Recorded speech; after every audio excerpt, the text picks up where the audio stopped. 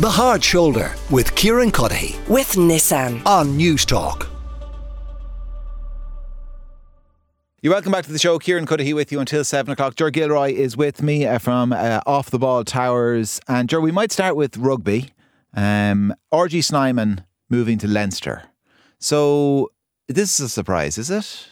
Yeah, I think Ronan O'Gara referenced April Fool's when he saw it. I did think that when it was sent to me this morning, I was like, is that one of those fake websites?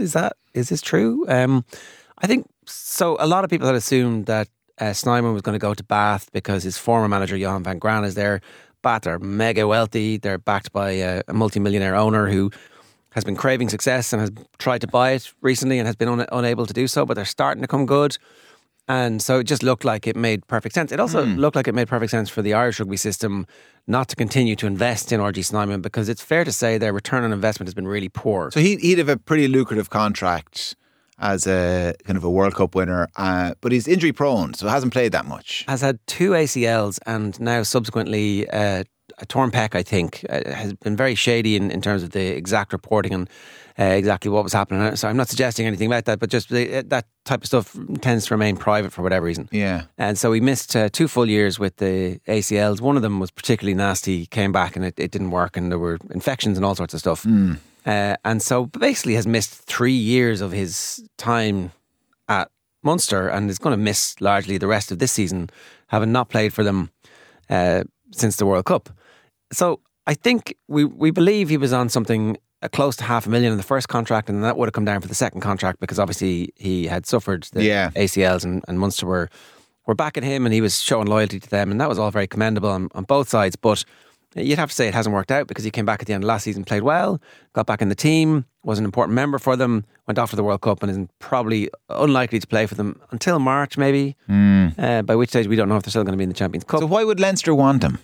Well, a fully fit RG Snyman is in the top 8 or 10 second rows in the world, we think. Yeah. Again, we think because we haven't seen him consistently put 80 minutes back to back. Yeah. Even for South Africa, he was coming off the bench or he was starting games and being taken off after 40 minutes. So that's where his fitness is at the moment. It's interesting because we don't know what the cost is going to be. And there's 2 costs to this. One is the opportunity cost for other Leinster players to get in the team. I'll talk about that in a second. Is it 250 grand a year? Is it 500 grand a year? That's a lot of money in Leinster's overall budget when it comes to signing somebody from abroad who you can put in the team. And bear in mind, you're only allowed to have a certain limited number of non-Irish qualified players if you're Leinster or Munster. It's the same with Connacht and Ulster, but you can get derogations for certain things, and those provinces obviously need to make a bigger leap. Whereas Leinster are the second or third best team in Europe every year for the last 5 years. Yeah.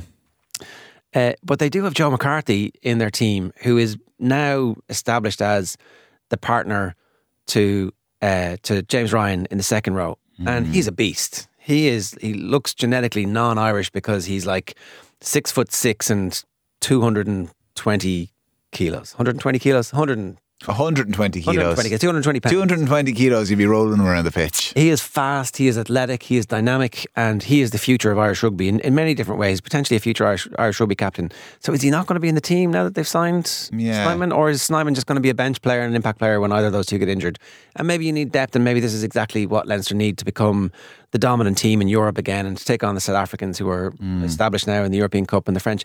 It felt like one of those situations where, are we just doing South Africa a favour here by playing him, by paying him, and maybe not getting all of the... And obviously Leinster have just signed the World Cup winning head coach of South Africa, and he's part of it. And so I've no doubt that he has been instrumental in helping Snyman to pick Leinster over Bath.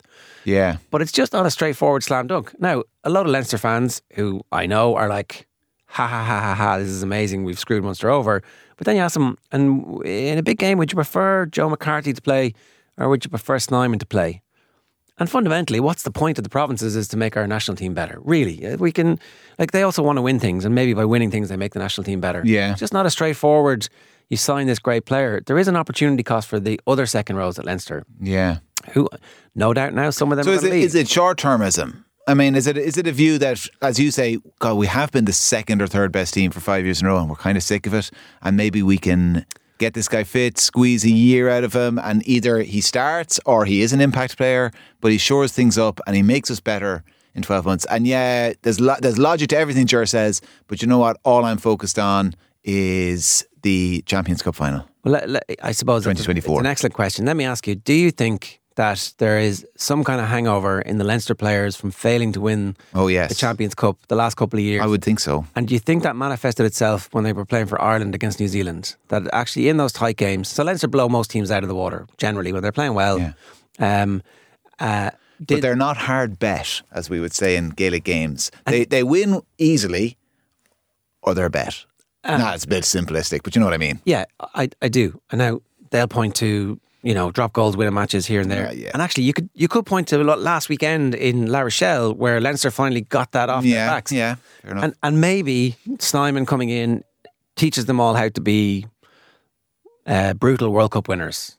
And that's the missing piece. In 10 years' time, we look back in Irish rugby and you go, actually, you know what? That was brilliant. It just, I think, will he play? Is he fit?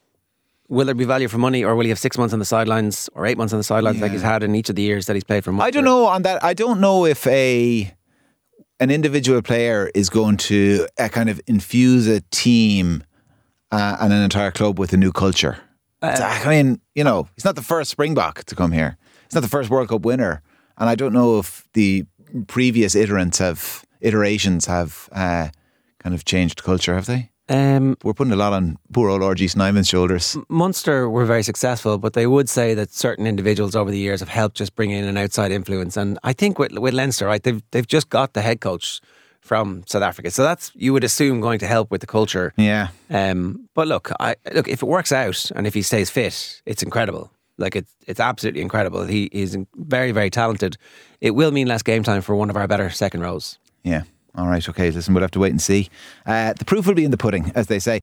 One final bit of sporting news I want to talk to you about, because poor old Joey Barton won't like it. The first female ref in the Premier League this weekend. Yeah, I mean, it turns out that whole thing was just a shit posting to get listeners to his podcast.